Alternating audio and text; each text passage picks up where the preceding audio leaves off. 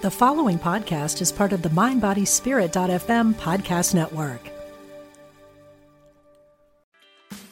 Meditation doesn't have to be a solo practice. Meditation is more fun with friends. Looking for a way to drop in and hang out at the same time? Join us online at Omega Institute for a meditation party with self-proclaimed meditation nerds Dan Harris, host of the 10% Happier podcast, Sabene Selassie, and Jeff Warren. This 3-day retreat will stream live from Omega's Hudson Valley campus May 17th to 19th. Don't miss the party.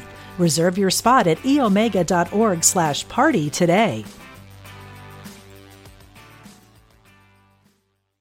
Together, we go out there. Together, we begin to share. Well, good to see you back here on The Pulse. I'm Patricia Falco-Becali, your host. Well, I'm sure you have come across the idea of the law of attraction. And if you read about what people actually think, does it work? Does it not work? A lot of people say, oh, it's all kind of stuff. I don't think it works. Never worked for me. Or people say it worked, but does it really? Now, the question is, why is the entire concept of the law of attraction around us for so many years, if not decades? And so many people really not only knowing about it, but knowing that there is a system to attract what is really yours.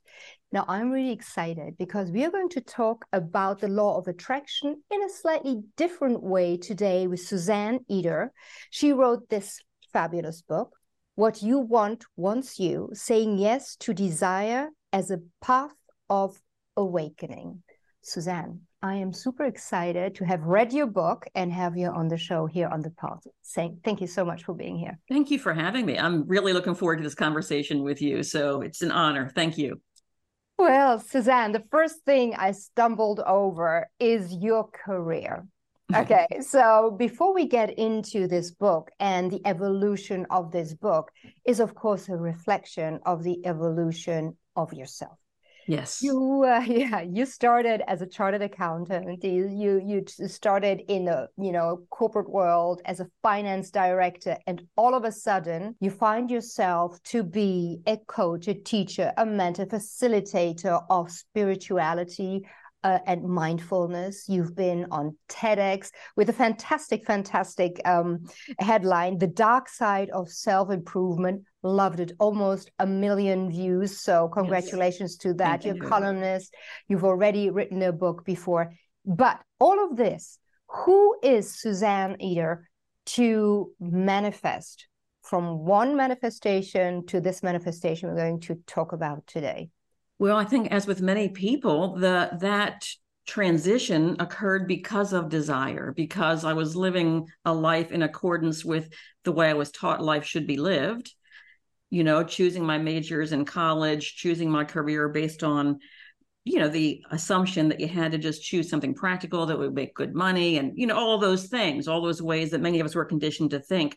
And meanwhile, though, the who of who I am was not feeling recognized or expressed. I didn't even really know who I was. All I knew initially was that I wasn't happy in the life that I had created. I remember having a moment. I was married at the time, and I realized I was in the wrong marriage and had the wrong job. And how did I get so far off track? It was really one of those watershed moments. And so it was the desire, the longing for something more fulfilling that just kept, nudging me, helping me pay attention to different things and to acknowledge what I truly did want. And that was an evolution. I didn't know. There wasn't a specific thing I wanted other than that feeling of deep fulfillment. And along the way, not along the way, since I was a little girl, I just have always wanted to know God. That was just part of I wanted to know God. And I hadn't, through organized religion, found any sense of God in that. And so really had walked away for the most part from the church. So the combination of that kind of lifelong yearning, as well as then in my day-to-day life feeling dissatisfaction, that just kept nudging me in different directions. And it started off actually as I was a fitness instructor for a while, because I began to notice that I was interested in health and wellness. And so I became a certified fitness instructor, and I had my own studio for 13 years. I co-owned it, and I loved that. I mean, that's when I learned that I loved teaching and I loved helping people. And of course, I loved being fit and all these wonderful things. And so that interest in physical well-being just naturally expanded into mind, body, spirit, and then from mind, body, spirit into this larger world of spirituality and consciousness. So it just naturally kept expanding into more and more as I followed the energy. Following the energy is a really good hook to get into your book, because you have so many concepts that I think people will not necessarily have come across before. I mean, you talk about desire, and what people want, what any of us want, sometimes is so difficult to discern, to find out who am I? What desires do I have? And am I allowed to have these desires? Because usually your personal desires may be just seen as selfish. Talk to us about your definition of what desire is on a personal level and how it falls into what you call the one source in your book. How I see desire as literally the impulse of love to move into form, which we call life. And what started that for me was years ago, finding in some spiritual book that I was reading this concept that the one desires to know and experience and express itself through the many. And that was just such a mind expanding, heart expanding concept. And for me, it felt immediately resonant and comforting and just absolutely true. And so that I just incorporated that from the start. Like this is the essence of this universe. And now actually, in quantum physics, it's being validated. There's one field, this quantum vacuum. There's one field from which all creation emerges. And so whether you use scientific terms or spiritual ones, there's this deep understanding that we all arise from the same source. There aren't two sources or three. There's one with infinitely diverse expressions. And so just as desire gave rise to this universe and everything in it, so it gives rise to our own individual expression. And so desire really is, it's the life force energy. It's the impulse of love to move into life and to express and experience and share. If you just feel into that, that's inherently generous. That's inherently life-giving. It's inherently connected to all that is. So that's why it's not selfish. When we actually express who we really are and share who we really are with each other, that's how we elevate each other.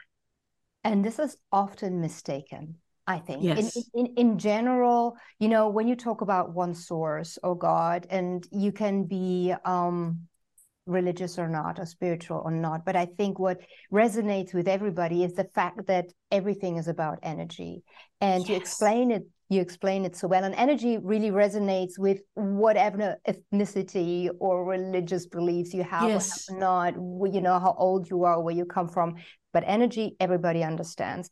And I think in your book, what is so fundamental for the overall understanding is the space between the atoms. You explain that so well, that we are all about energy that vibrates. And through this vibration, you have this overall energy. And when you explained it, and I just went out for a lunch with a friend of mine who incidentally also read into your book, and we discussed your book over lunch just a couple of hours ago, Suzanne, so I'm really happy about that she looked into it. And I said, what I really found fascinating was I imagined the one source being like a big billboard made of little LED lights. Okay, Yes. so that's the overall picture, and you're an LED light, and I'm an LED light. And you have to shine to kind of honor the overall energy, but at the same time, my shine is different from your shine because it needs to be, because like this, it becomes a picture. It actually means something. Yes, exactly. I had that came to me similarly when I was writing the book. I used one of the chapters, this idea of this tapestry or kaleidoscope of light. We're all plugged into the same source. It's the same current flowing through all of us, but how it expresses through each of us is uniquely different. And yes, if we don't allow that and allow our own unique light to shine, well, then the total tapestry or kaleidoscope doesn't look as beautiful as it could look, right? So yes, I'm with you. I think that's just a beautiful way to think about it. Yeah, and I think in terms of the desire in general, it's not our culture to nurture, hey, what is your desire? So looking at your life path, I thought it was very interesting. You found your desire by finding out what you do not desire, because it was in disharmony or dissonance with whatever you were all about. So you were saying earlier, I did what I should, but I didn't do good for myself. Can you talk to us through that? How long did it take you to really kind of wake up to this dissonance and have the courage really to question it? Well, it took longer than I wish it had. And this is why I'm so passionate to help people recognize sooner that these little moments they have are significant. And in my case, I think I was around 30 when I went to this conference that I referenced in the first chapter. And I was still very much in the corporate world, but I had already started my fitness business. So I was already, I had already noticed something that interested me, and I gave myself permission to follow it, but it was on the side, right? I had my real job, and then I had my little fitness studio on the side. But still, that's where my energy really was. And it was my partner in the aerobic studio who invited me to this conference. At this conference, the keynote speaker was Shakti Gawain, if you've ever heard of Shakti Gawain. Back in the day, she was quite the well-known teacher and leader of this New Age movement, it was called. And when she walked out on stage, I was just struck. I was mesmerized, really, because I could feel her.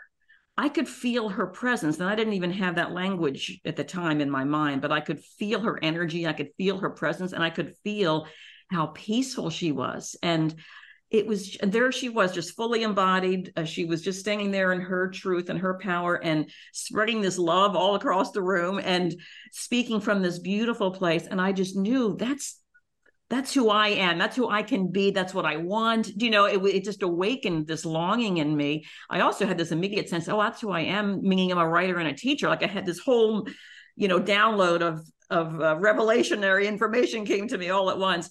And it was just a moment, it felt like I shifted dimension. Then I came back into my normal reality. I pretty much dismissed it. It was like I just kind of dismissed it as one of those moments. And then I got back to my real life. So it took me a while, and I mean years, to really understand that those kinds of moments, and I had many of them, but I kept seeing them as isolated things that were just how lovely that they happened to me. I didn't understand that they were really part of a much bigger picture. Just like, this is an overused metaphor perhaps, but it's useful. Like when on a cloudy day, all you see are the clouds, and then they might separate and you see what looks like just a little pinpoint of light, but it's much more than that. It's the whole sky, but I was just looking at these moments of recognition or realization or desire as just little pinpoints, not realizing they were showing me this bigger picture. So it wasn't until I got that. And I got that by just, continuing to follow what interested me, reading the books I wanted to read and going to the workshops I wanted to go to. And I ultimately enrolled in the Barbara Brennan School of Healing in the late 90s. And that's where I learned all about energy. And it was just such a complete change in my orientation toward life. But each step I took helped me to understand there's a different way of living life than the way we've been taught. And the most fulfilled and generous life we can live is the one where we follow these deeper and more inspired insights and revelations. Why do you think the Western world is not following that kind of upbringing right from the beginning? Because we had Asian Eastern cultures doing it for centuries. Boy, that's a great question. I don't think there's a single or simple answer to that. It's just a combination of thoughts that have been consolidated, and there's just so many beliefs. But I mean, fundamentally, the fundamental answer to me is that in the West, in large part, we've forgotten who we are. We've forgotten our connection with this life-giving force, this energy that sustains all of us. So in thinking of ourselves as purely physical beings who have to work and struggle and make things happen, we form a whole orientation, a whole set of beliefs that is actually not in resonance with who we really are as energy beings, as vibrational beings, who are inherently powerful because we arise from the power that created the universe and everything in it. So it's just, to me, it's just this misunderstanding of who we really are. And that gives rise to so many other assumptions and conclusions that then govern our lives, that take us further and further away from who we really are. Yeah, and I think to understand who we really are, I think you speak a lot about awareness, self-observation, yes, awareness. And is that the starting point where you can really start, reflecting, be introspective, and just go and listen to whatever is going on, despite what society expects of you? Yes, exactly. And, again, back into the Western culture is it's so fast paced. It's, our attention is always drawn outward, right? There's so much, quote, out there that needs our attention, that's, being touted as something we should pay attention to. There's so much activity, physical activity, we have to exercise a certain number of hours a week. There's just so much to do. And in all the doing, it's easy to lose connection with the being. Right? The who we really are. And so, yes, in the absence of some level of introspection and self-connection, and it can look differently for each of us, but that's the key, right? Is to really pause, take a time out, and come within and ask those gentle questions. Who am I really? Why am I here now? What do I most long to create, to share, to experience, to really listen into that heart of hearts? Yeah. And I think this is what I loved about your book is not only that you talk about the general concept, but you give guidelines on, how to go about it, to see who am I right now? Who do I want to be? And from that, what are my desires and how can I really get closer to it? So let's talk a little bit about the concept of thought, focus, and also emotions. Perhaps we start with thoughts, because I think this is, everybody can relate to emotions, fair enough, but emotions are very different as we are people, and we come to the emotions and how important they are. But I think it all starts with a lot of thoughts, the shoulds, the coulds, the woulds, the ones that I don't want, that are usually a bit negatively tweaked, inherently very confusing, and sometimes thoughts are the least helpful of what we are all about. First of all, thoughts and emotions are really fundamentally two aspects of the same dynamic. So we wouldn't have an emotional response if there wasn't something that we were thinking. That, now, when I say thinking, it doesn't necessarily mean words or even language, but all of us have within us assumptions, conclusions, beliefs that we've already accepted, and they're just there. They're just in our energy field. They're just there. And it's the meaning that we give things. So we can interpret things, for example, as, oh, I'm a failure. Oh, I really messed that up. Those are thoughts that reflect a perspective of ourselves as inadequate, or that, as an example. So when I say thought, I don't just mean things that we articulate either in our mind or through language, but just our perspective, our worldview, all of that. And the quality, the nature of those thoughts is either in alignment with the love that we are, the desires that we have, it's either in alignment with who we really are, or on the other end of the spectrum, our thoughts are not at all in alignment, and they're judgmental, they're harsh, they're diminishing, they're demeaning of ourselves or others. And that's completely out of harmony with who we really, really are. So there's most of us are living, we're kind of shifting along that spectrum, or the nature of our thoughts kind of shifts. And the importance of emotion is the emotion itself, how it feels, is an indicator of where we are. So when I'm feeling really peaceful and centered and loving and generous, I'm pretty close to being in harmony with my pure nature. And when I'm feeling frustrated or any of these other things, angry, resentful, depressed, I'm moving further and further away. So the emotions are such an important indicator of the nature of our thoughts. Our emotions are useful because sometimes it's easier, as you were saying, it's easier just to notice, God, I feel frustrated. Like we aren't really paying attention to what we're thinking, but we can feel that we're feeling a little off. And that feeling gets our attention, because the thoughts are coming and going and coming and going. But the ones that are dominant, the ones that are most active, are the ones generating the emotional response. So when we pay attention to how we feel, that's oh, wait a minute, why? I feel frustrated. And here's where there's an art. Sometimes it's helpful to ask, well, why is that so? And to kind of make the link between, well, I was thinking this way and now I feel this way. Sometimes that's really helpful. Sometimes it can be a trap. We're just circling around and trying to figure it out. I always encourage people, when they notice that they're feeling a certain way, is first to acknowledge that I feel frustrated. I'm not trying to make it wrong. I mean, it's vital information. So we want to honor how we feel, acknowledge how we feel, take some breaths, and then ask something like, okay, what is this showing me that I really want? Or how do I really want to feel? Just asking ourselves kind, loving questions that'll start to help us pivot away from the train of thought we were on that was generating discomfort and towards something more loving and more supportive. So that's how I like to think of kind of making course corrections. If we stay close to how we feel, stay self-aware as we move through our day, we can then detect when we're starting to feel a little off. And if we catch it, then we can kind of just, love ourselves back into something more empowering. If we don't, it can build its own momentum, right? I think this dynamics between thought and emotion, emotion creates motion, motion creates emotion. There's always this kind of dynamic, which is awfully interesting. But what I did like about your book was, okay, let's say you're feeling depressed, that the feeling is quite there. I mean, it's really, you can describe how are you today? Well, I'm depressed, or I'm frustrated, or I'm angry, or whatever. It's easy for us to actually label it.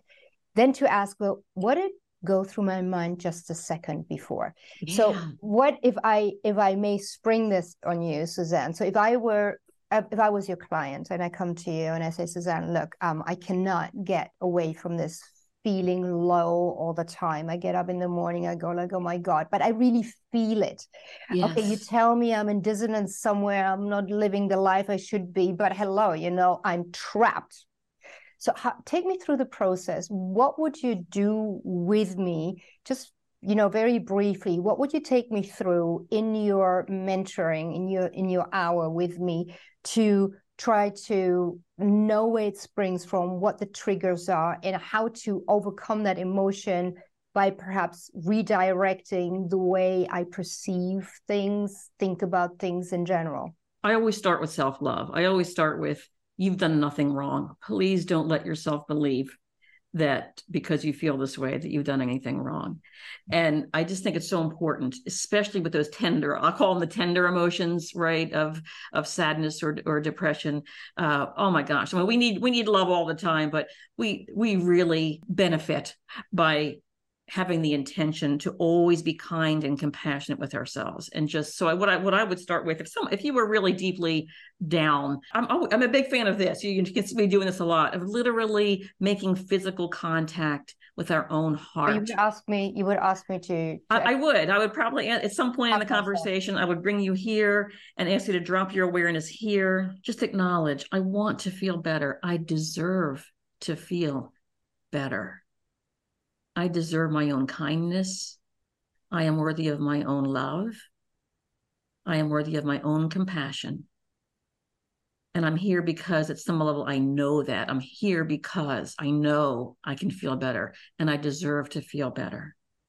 And I'm willing to learn something new that'll help me get there. And then in the conversation, of course, it's the mentoring is an inquiry process, right? It's a conversation. I would want to understand a little more about the nature of your perspective in this example of the world, and then just I'm just looking. My work is very intuitive. I'm looking for little openings, places where people are willing to see something differently. Because if they're not willing to see something differently, then I'm not going to be able to convince them. That's not what I'm trying to do here. I want to invite them into a more loving perspective. It is an interesting process. Dr. Daniel Amen, he calls them ants, the automatic negative thoughts. And he's built a whole set of clinics around not only brain scans, but also in terms of thought management. And I think Mind Your Mind is one of the chapters that you talk about. And I think it's incredibly important to only just recognize what your mind does, and the indication, therefore, as I understood, are your emotions. Now, Yes. from the recognition of the emotions to, okay, these are my not very conducive habitual thought patterns around this. How do we move then into this real transition of, not always feeling depressed, anxious, frustrated, but really kind of making positive changes that then take us into another vibration, which then should be able to attract what we really want, or at least find out what we really want, and then move on to attracting it. I think that is a dynamics, you want to explain a little bit. This is where I want to bring in the title of the book, What You Want Wants You, because I think what can happen, what has happened, including in my own life on my journey, is this can turn into like a mechanical thing. Oh, I'm thinking this way, I should think this way. And that's not what my message is. First of all, there are no shoulds, but more importantly, this is not a mechanical process. This is an organic, circular, cyclical, loving process. And so I would like people to understand that if this is really true, if what I want wants me, like there's a reflection, you'll notice I use reflection points.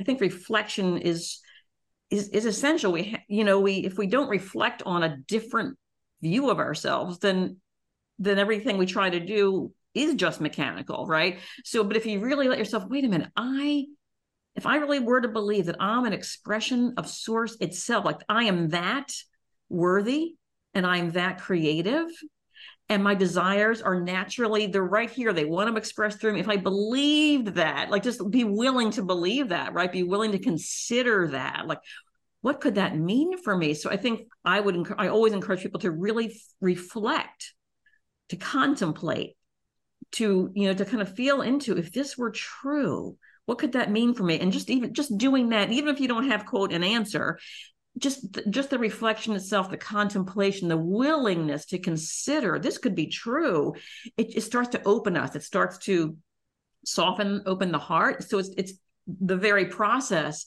is one of energetic opening. So that's key. Is reaching for, in a sense, intending to feel, what might it feel like to be totally at peace? What might it feel like to be so optimistic about my life? And just kind of play with, how might that feel? What might that be like? What that might result in? So reflecting on this new worldview, on this new perspective of who I might really be. And so that's all. I mean, I would want that to be ongoing. But then there is the more like kind of boots on the ground processes of consciously cultivating loving, empowering thoughts. So I'm a big fan of using what I call anchor statements or personal mantras. And they could be what you think of as affirmations. They could be a little different, but they're statements of what I call deeper truth. Like a deeper truth is, I am fully worthy of all the good life has to offer. What makes them work for us is that at some level we do believe them, right? Like, so if it's just a pretty if it's just a lovely statement that we read in the book, it wouldn't necessarily work for us as an anchor statement if we can't feel the truth of it at some level. Mm-hmm. So the key to cultivating a new mindset is to experiment with concepts, language, words that actually do reflect something that feels true to us and that we're willing to believe, at least, or that in our moments of enlightenment, we have believed, we have known them. So we want to identify certain key mantras, understandings that we can call on in moments where we're starting to wobble. And we can just take a couple of deep breaths and pull back and anchor ourselves into the deeper truth. And as we continue to do things like that, and there are many more things, this is just an example, but the idea being we're literally now saying, okay, the worldview I had, the view of myself I had that had all these pieces to it, it came from a fundamental belief that there's something wrong with me. Now it's my intention now to live into the deeper truth that there's nothing wrong with me, that I am this beautiful vibrational being, an extension of source. And so now I'm going to cultivate thoughts that harmonize with that.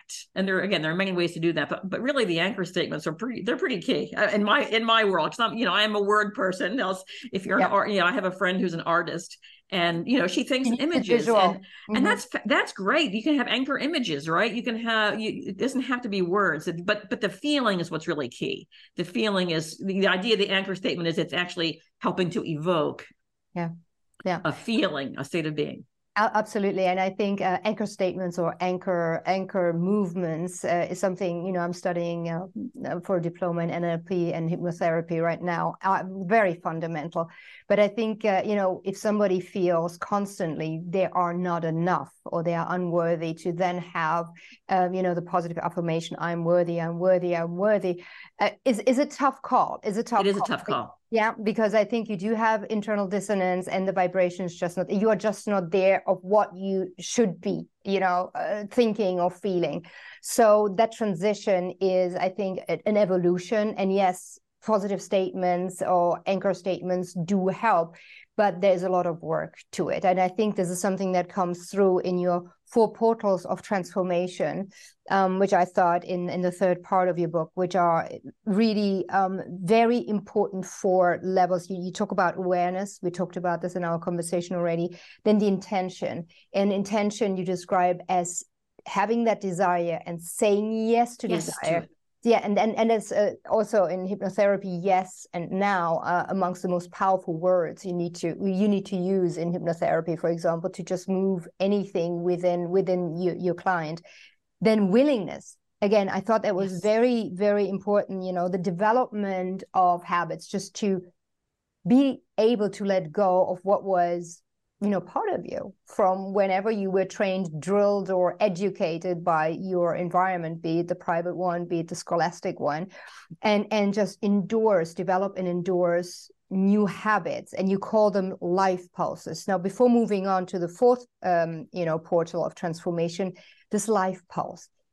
Talk us through this, because again, you are very, I can tell you're an accountant. It all looks like a balance sheet at times in your book. And it's like, okay, am I reading a financial statement here of a company, or am I reading your book?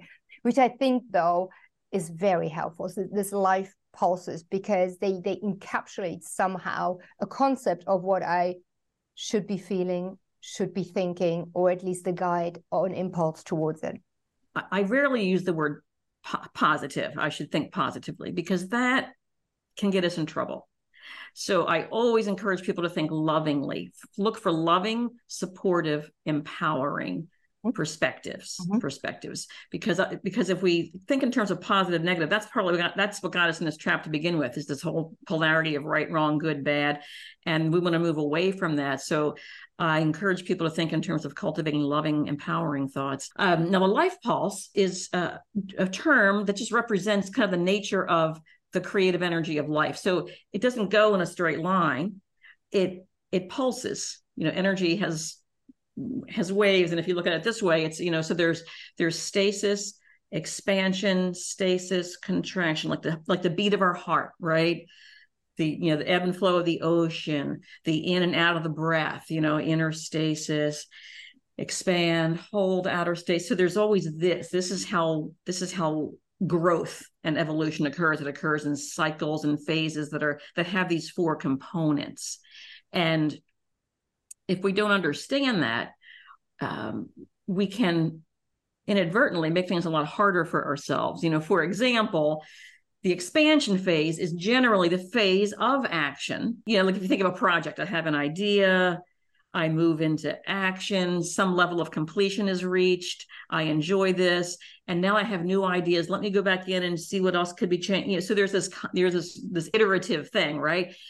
However, in this Western world, for the most part, we only really like the expansion phase. We don't even understand the value of the other phases, right? So we keep pushing. We're in action, and rather than allowing the creative pulse itself to invite us to pause or invite us to go in, we just keep we become machines. We keep just acting, pushing, and then we're frustrated and we don't know why things aren't working. And it's because we haven't honored our own rhythm, the rhythm of life moving through us. And we can't do that without the awareness piece that we talked about, right? It's all tied together. So in the end, if we're not aware, if we're not self-aware of where the energy is, when there's no energy for something, that's when we're supposed to stop, pause, and ask some questions. And, that's always the invitation to go within, which is the contraction phase or the compression phase, in, not meaning down, not meaning depressed, but inward into our inner knowing, right? Like just coming in to consult our inner knowing, right? So we can get new insights, fresh inspiration, and then we can go back out again. So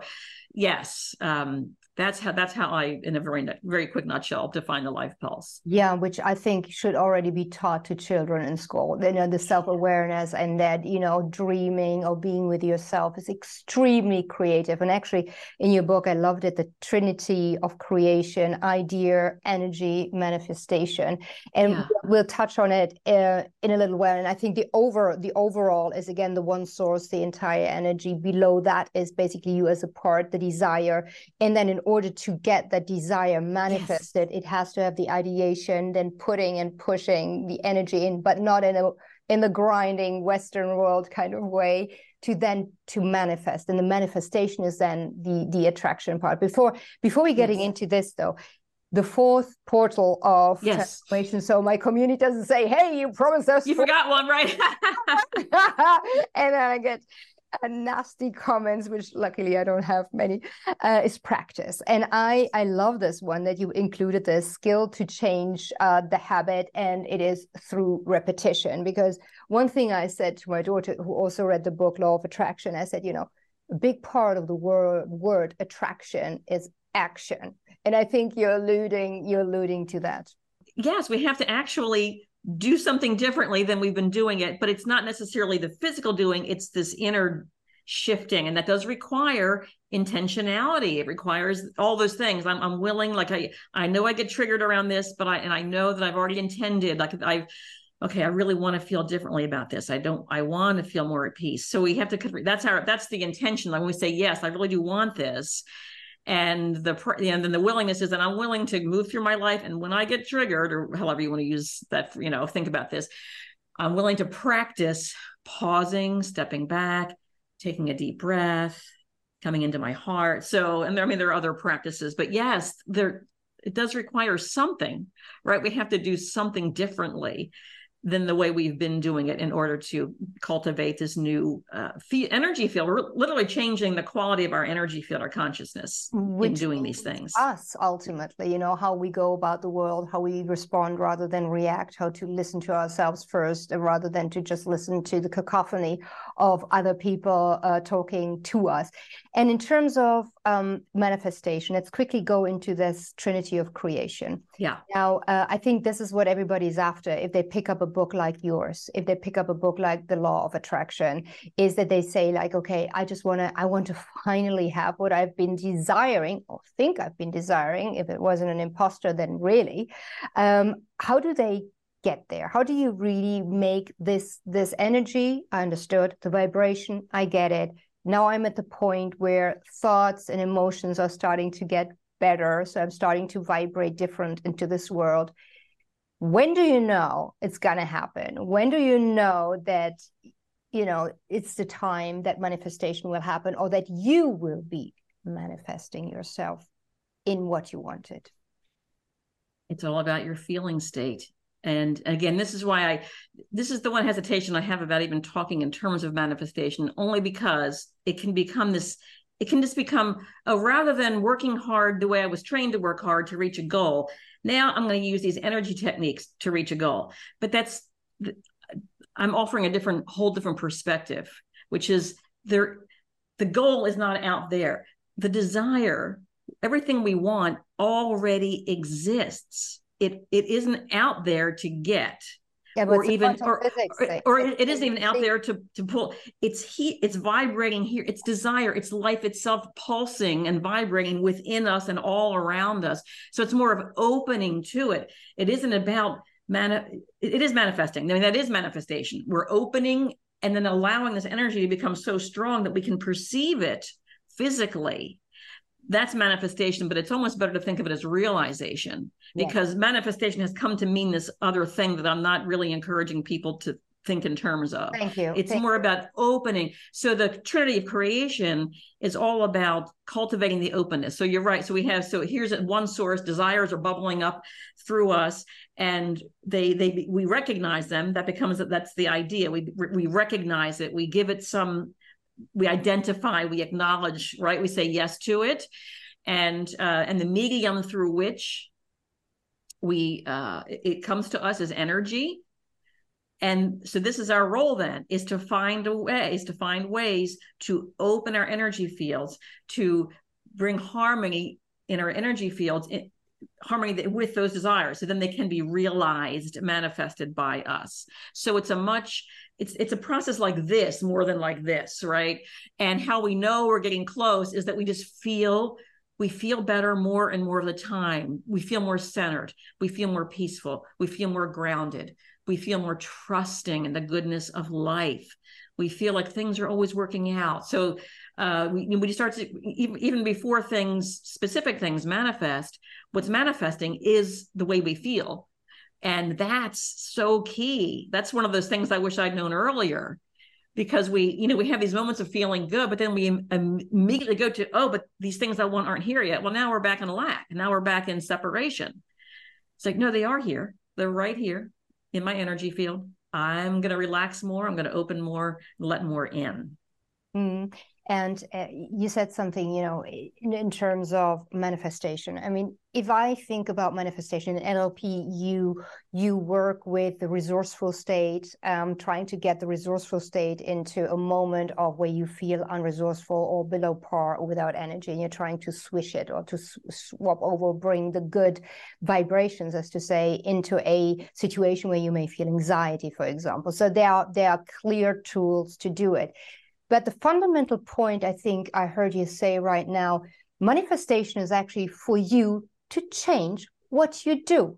Now you have a change in feelings, you have a change in thoughts, you have a change in vibration, and the manifestation is what you do with it, how you implement. I mean, I'm a doer, so I'm like, okay, that's great. Now let's implement, let's do, and let's see what we can do with it. And I think what the misconception often is about the law of attraction, it sounds so passive. But it's not. You need to you make the change. And, first internal, and then you put it into practice. This is how I think that what really then manifestation is, that you do it. You respond rather than react. In the same situation a year ago, you would have done X, Y, Z. Now you do it differently. You endorse and you move forward in a different way, meaning that A, it's different, B, it might feel better, and C, so you do create a different reality to what you created a year ago. I see it as a both and. I actually, I think in general, people are a little too action oriented in terms of what we said before. They just go do and do. They don't allow that inner reflection time. So for me, this idea of the law of attraction is a reminder. I don't have to do so much. The doing that I'm really doing is an undoing. I'm undoing those old ways of thinking, and I'm cultivating. So there's an intentionality, there is a practice. I personally step away from using the word doing just because it's associated in me. We're so different. This is all the ways that we're different, right?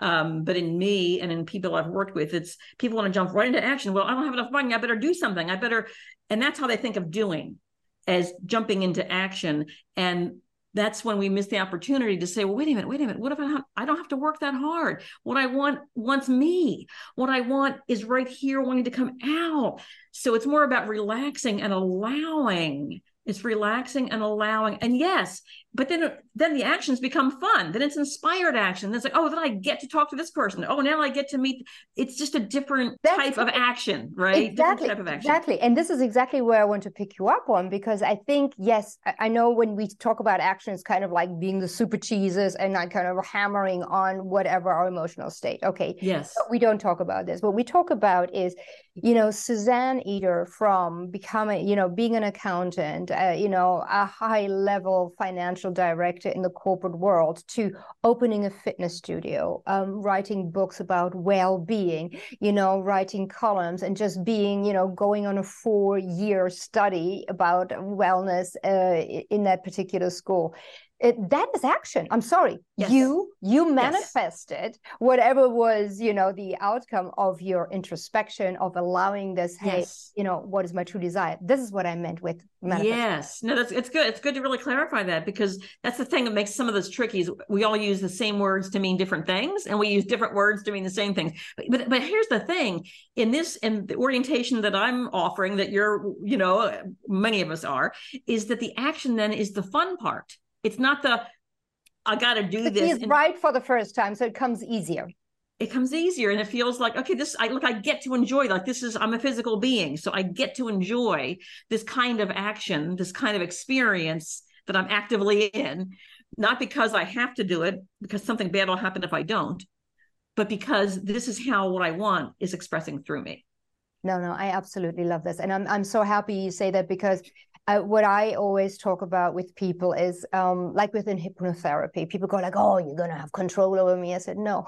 A hypnotherapist can only bring out what is already in you. It's like quantum physics. Okay. Yes. So you manifest what out there is already happening. You just focus on it. And with that, it becomes realization. The same thing in hypnotherapy. So this is like one of those, I think, parallels here.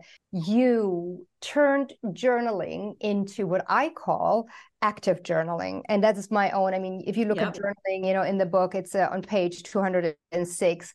I love the process because when I look back at my journal, Suzanne, I'm like, oh my God, how embarrassing. I'm going to keep them, but I hope nobody is going to find them. It's like so embarrassing. And I don't think out of, vomiting all of that crap on pages that it didn't mean any good at the end of the day. But you found a very interesting way. Do you want to talk us through it? Yeah, thank you. That's so great. I love that you picked up on that, because I have the same. Well, I think I might have even referenced that in the book. I remember because I was doing the same thing. I was using my journal as like a place to just vent, or to like, oh my God, so many things are going wrong. And I remember one year I read my own journal and I thought, well, no wonder. I mean, how can I expect to have a thriving business if this is the way I'm, it was just, that was sort of like one of those light bulb moments, right? So I've decided, I think I might have decided around then to use my journaling as this is one of my practices, one of my ways that I'm cultivating a more loving perspective on things. So I will sometimes still, if something is really, I just can't quite sort it out, I'll write it down as it is, or as I'm perceiving it, just so I can get it. What am I looking at here? How can I see it differently? So, but mostly I'm using the journal as an opportunity to practice new ways of thinking and perceiving, and new perspectives, so that because for me, writing, and I still write with a pen with my journal, but it can work on a keyboard. So just like when the act of writing is itself a physical act. So as we write, it's helping to anchor. It's a different way of anchoring in, right? These new perspectives, that helping us to embody them by writing them. Yeah. So I have different practices. One that I included in the book was, something is really, if your mind is really all over the map about something and you're just trying to sort something out, and go ahead and write it all down the way you're thinking of it. Don't try to, quote, be positive, just get it all down, but then come back with the eyes of love and say, okay, sentence by sentence, is this helpful? Is this empowering? Is this loving? And if it is, put it over here. And if it's not, so just kind of separating the wheat from the chaff, right? Just separating the loving from the unloving. And then what you end up with is a series of loving statements that forms the kernel of a new perspective on this problem or the situation. And I've never come across this practice. I love it. I really put it like in a little chart. Okay, you scribble everything down, then you look at, does this one help me in where I want to be and how I want to feel, or does it not? And does this one? And then you can stay with the positive, get rid of the negative, and then accumulate the positive as if that was your journal for the day. And exactly. With that, you move on to the next day. Yes. And I just thought, yes, because first of all, years down the line, it's not so embarrassing. That's Like, right. feel like a little pathetic droplet somewhere. And second of all, it really is building momentum to more and more focus on what you got, because you wrote, even in your depressed or low state, you wrote something positive. And that brings me to another thing, which I thought was interesting, that you do not believe in gratitude. You believe in something else. Do you want to tell us about that?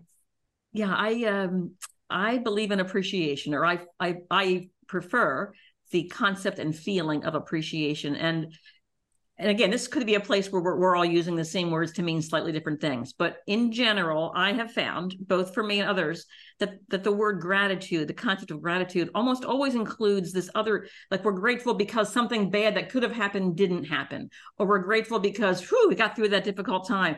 So in the word, we have the vibrations of both what is wanted and what is not wanted. So it's a bit of a mixed vibration. It's like, whew, dodge that bullet. I'm so grateful. So that kind of a concept is still furthering a belief in separation, a belief in lack, a belief in limitation. Like, oh, that horrible thing could have happened and it didn't. So we're still thinking of horrible things. So appreciation is just more pure. It's like, wow, in this moment, this sunshine just feels so good on my face. It isn't like I'm grateful because yesterday it was raining. It's just right here in this moment, I feel I really enjoy this and I feel appreciation. It's just a more pure vibration. No, I like it. And I think that is something that everybody can relate to. So however, you don't feel that you have anything to be grateful for, but you can appreciate certain things. And you just mentioned the now. And Eckhart Tolle, he's, I would say, the guru of the now, and he's so right. I think when he says, the now is really what creates our tomorrow and is creating our past at the same time. And this is why this awareness piece is so fundamental to anything, to us, to life and to moving forward. Yes.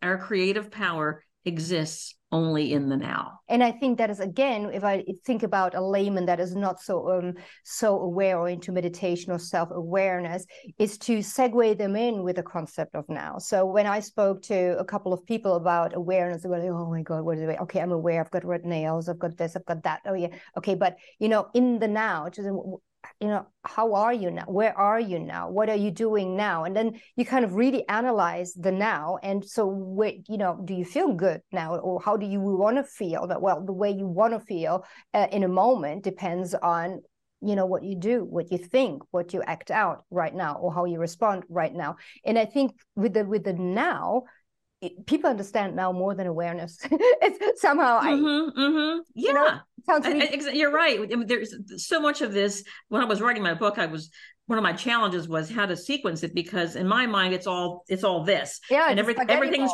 related to everything else, and it's like, well, gee, how do I turn this circular thing into a linear progression? Because you're right, you can come in at any point. You can come in through an understanding of now, or you can come in through an understanding of emotion. Like any one of these elements that we've touched on could be the portal for someone to have I could respond differently through focusing on my emotions, or I could respond differently by thinking of the now moment. Any of them are openings to this larger perspective. Suzanne, last question. If you had to give 3 key, not points of advice, but points to start with, to kind of start the journey of accepting desire, finding out one's true desire, not the imposture or paste over desires, and then how to then really go about to manifesting it. If you had to give us 3 points, what would they be? I guess what comes to mind first is just to be willing to know that you are wholly worthy, to be willing to know that you are literally an expression of source expressing through you. That's how important you are, to be willing to consider that, like that you are wholly worthy and wholly loved. That has to be somewhere in the 3 here, if not all 3, and it's said different ways. So that piece of like the who we are. And maybe the follow on is that, and the opportunity here is to learn how to love yourself forward, not push yourself forward. So just having that thinking in terms of, how do I love myself into a life I love, as opposed to, how do I get a life I love? How do I, just even having that simple shift in language and orientation can be huge. How do I learn to love myself forward? And I guess third would be this understanding of energy and vibration, that we are energetic beings. We are vibrational beings in a vibrational universe. And vibration has certain properties. And so be willing to learn about energy and vibration and how your own thoughts and feelings are shaping the experience that you're having as a vibrational being. No, I love this. I think absolutely fundamental points. And when it comes to vibration, I always think it is so funny because, if you walk around, you think, okay, I've got a positive vibration now. Let's see what happens. Not much happens. But if you if you put that into, okay, I'm going to smile at people like randomly. So you walk past somebody, give them a smile. You have the cashier there instead of just looking. Yes, You smile. And all of a sudden you see like people smiling back. Now, yes. Right? One could argue, okay, well, they're just responding, they're mirroring what you do, but do they or don't they? Because a smile, it took energy, so it emanates energy. So that is really then what is in the air and then potentially being perceived. Some people don't smile back, very few though. So I think this is, again, a very good opener to illustrate a little bit what it actually means to vibrate on a different level and what it means to then perhaps, attract or get back a similar kind of energy. Well, I will say I agree with you 100%. And I've also experienced just focusing on feeling good and not necessarily thinking of changing specific actions, but noticing that the better I feel, the better life flows. Traffic flows better. I get more green lights. People are kinder to me. I get the best sales clerks. If you start to notice that, it's really important to notice that. Like the better I feel, the better life goes. Maybe not the granular, I feel good. It isn't not in the minute by minute, but just as a general, you just start paying attention, the more I can stably maintain a good feeling state of being, and then I can start noticing that more and more loving and wonderful things happen. And I feel like I'm being generous. I'm sharing my energy with the world. And we're actually feeding into the grid of human consciousness. When we're vibrating like that, we're literally making it easier. Exactly, people, because it feeds back. Exactly. It's like a smart grid. It feeds back. And, in hypnotherapy, we have the ego strengthening routine. Don't kill me for it. I didn't name it. Okay. But it's the ego strengthening routine. And what it basically is getting exactly people to learn this vibration, to feel good about themselves. And all of a sudden, that really then impacts a certain change in their environment, which feeds back to them. Hey, wow, I feel better. And this is how it. Yes, exactly. Super powerful. Like you. Thank you so much, Suzanne. Thank you, Patricia. This has been a joy. I knew it would be, and I'm so thrilled to have been here. Thank you. Oh, thank you so much. Well, I can only say, please get Suzanne's book, What You Want Wants You. Depends on you. A bit of work, definitely. Saying yes, already an action you may take. To desire as a path of awakening. Path, again, means nothing is instant, no instant gratification, but a path to awakening is something. If you put in a little bit of something for you, there will be a lot for everybody around you coming back to you again. So thank you, Suzanne. Total pleasure.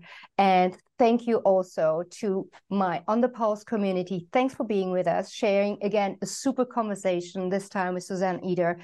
Please, if you like this episode, give me a like. Please subscribe. I'm really not used to always asking this, but hey, listen, if you like what we are doing, be with us in the community. There's lots more to come. See you next time. Thank you. Bye. We go out there together.